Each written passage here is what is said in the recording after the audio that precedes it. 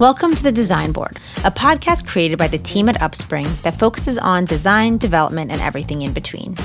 We invite innovators in our industry and explore topics that support your growth in every way. The Design Board is a proud member of Surround, a podcast network from Sandow Design Group featuring the architecture and design industry's premier shows. Check it out at surroundpodcast.com.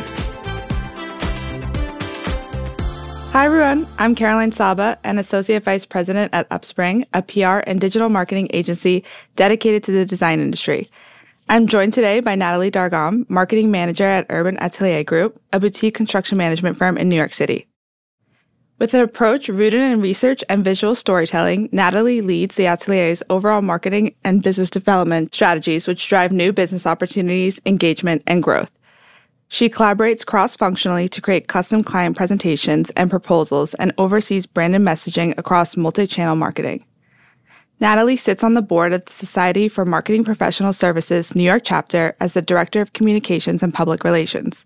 She spearheads marketing and communications for ArcNative and is an active member of Urban Land Institute. Today, we're going to be talking about the benefits of joining industry organizations and the best way to engage and network among your peers. Natalie, thank you so much for joining me today. I'm so excited to have this conversation with you. Good morning. Thank you so much for having me. I'm excited to be here. Awesome. So first, I'd love to start by getting your perspective on how the industry changed over the years as it relates to networking. I think pre-pandemic, our industry felt like it was truly the pulse of New York. Development was active, events were active, and then the pandemic hit and priorities naturally shifted. So the entire industry in New York and globally had to pivot and switch gears to just discuss how we would develop, design, and construct in a virtual world. And now we find ourselves in this hybrid model of in-person and virtual settings, which I think is great because it's allowed for flexibility across the industry. I love that. Yeah, I remember those first few virtual networking meetings and whether or not you should be muting, unmuting, how to chime in. I think we've come so far since then. Yeah, we've come a long way for sure. So can you speak to the benefits of industry organizations and how it relates to marketing, business development, and sales? Sure. So just to give you a background on my role at UAG, I spearhead marketing and work closely with the president on business development efforts. The beauty of the two, marketing and BD, is that they go hand in hand. And while marketing is the ongoing promotion of your brand, the nuances of marketing are rooted in business development. So that industry research, the firm-wide strategic goals, and just your connections. So as a company, it's our priority to maintain and to strengthen these existing relationships and meet new clients who also align with our values. But I think that's where industry organizations plug in. These platforms and networking events, they're robust tools for your personal and professional growth. So when you find the right organization and the right fit, these opportunities flow naturally. Amazing. I love hearing that. So let's talk a little bit about some of those organizations. So just as a refresher, you're an active member of the Society of Marketing Professionals Services, the New York chapter, Urban Land Institute, and ArcNative. What value do you feel networking with different organizations brings to you as it relates to professional development? I think it differs. SMPS is a marketing-based organization that's specific to the AEC industry. It's a professional yet social network. We provide educational resources. We host events. There are mentorship opportunities. It's essentially my marketing peers. While ULI, for me, it's more of a research and educational organization that's organized around the market, and I highly recommend it. And finally, ArcNative is more of a passion project.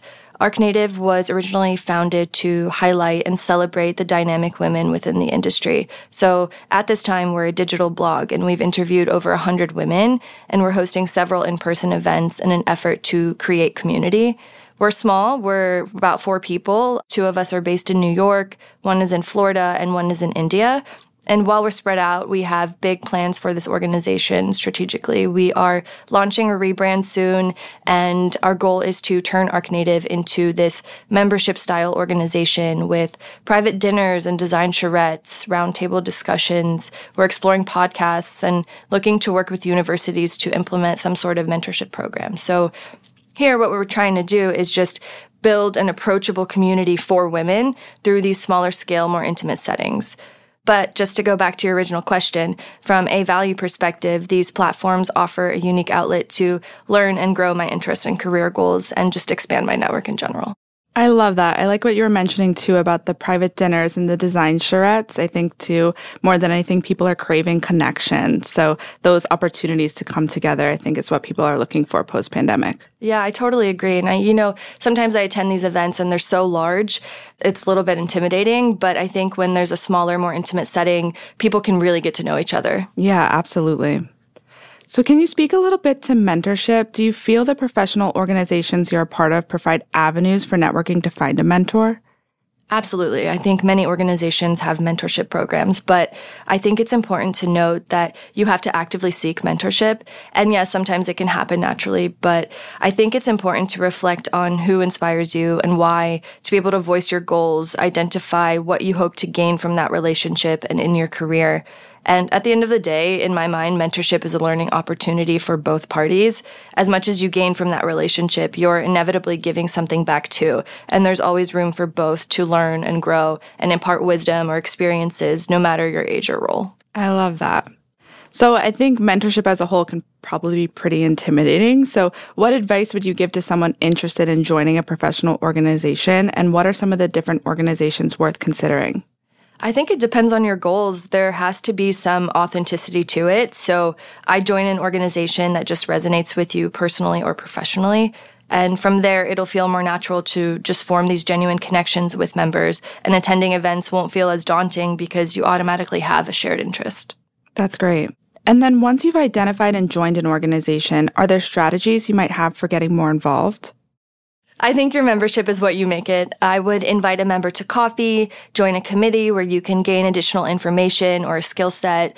I think attending events, it's okay to be a little uncomfortable. The reality is that most people are. But again, the more you engage, the sooner you find these familiar faces and begin to connect. It's just on a deeper level. Yeah, I agree. I think you got to start somewhere. I remember those first few events knowing no one in a room. And then all of a sudden, like you're saying, the familiar faces happen over time. Yeah, I'm always looking for the familiar face to start. Absolutely. So say you're someone who has never networked before. How would you start? This is a tough question because naturally I'm an introvert, so I'm continuously just pushing myself to go outside of my comfort zone because I'm inspired by the industry. But truthfully, networking can sometimes run your social battery down, and for others, it just comes naturally and they thrive in those settings. So I think finding comfort in being uncomfortable. I've never left an event thinking, I wish I didn't go, or I wish I didn't meet that person, or felt like I didn't have some sort of tangible takeaway. So I would just recommend starting small. Take that pressure off, make it your goal just to meet one person, and naturally the conversation will flow and people may join your conversation. And if that's not the case, then, just politely excuse yourself and try again. I think that's great. The social battery part is so key. So true. Would you recommend attending industry events and conferences to network, or do you feel virtual events provide the same value? I mean, why not? Your time is precious, so if you decide to dedicate your time to an organization, you should engage in various ways. You should be attending these events and these conferences. As far as virtual versus in-person, I find value in both. I find more meaningful connections through in-person events because of that human interaction. Still, a virtual setting offers more flexibility and gives you back some time, at least the time you would have spent commuting. So, in my opinion, virtual events are just as effective. Actually, funny enough, your team recently launched The Circle in an effort to connect your clients with shared interests. So I joined virtually, and I actually met a new peer within the industry who also works in a niche sector that my firm specializes in. And we're in the process of setting up an introductory meeting. So thank you for that. Amazing. That's so nice to hear. Yeah, same thing with The Circle. It's about creating those connections. I think it's so important too, especially with like-minded individuals whose paths might not have crossed before. Exactly. And they are a more intimate setting, so it's a little easier to navigate those conversations. Amazing. What are some tips you might have for connecting with other professionals while at these networking events? If an attendee list is available, I'll review it before an event. And if there's a firm that I'm not familiar with, I like to research who they are, their values, maybe projects or key players.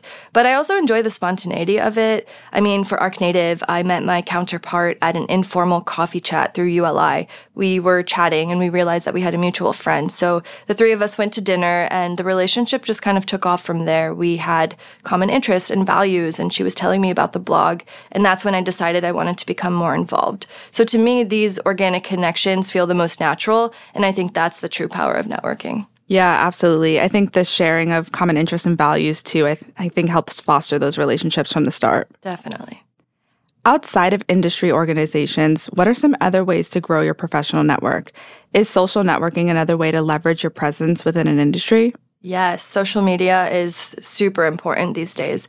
I think from a marketing perspective at a firm-wide level, UAG social platforms serve as our digital portfolio. So our audience, our peers, our clients, our architects, subcontractors, they can see what we're up to and who we're in company with. So it's a look into our people and our process and our projects and just who we are as a firm.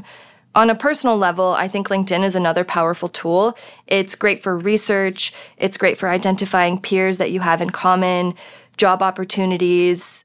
Each platform has its own personality and tone, and knowing that helps you navigate it a bit better. I also think reading is important. Read the news, read trade publications, get a pulse on the key players and the developments happening in the industry, and use your social network or your organizational networks to connect.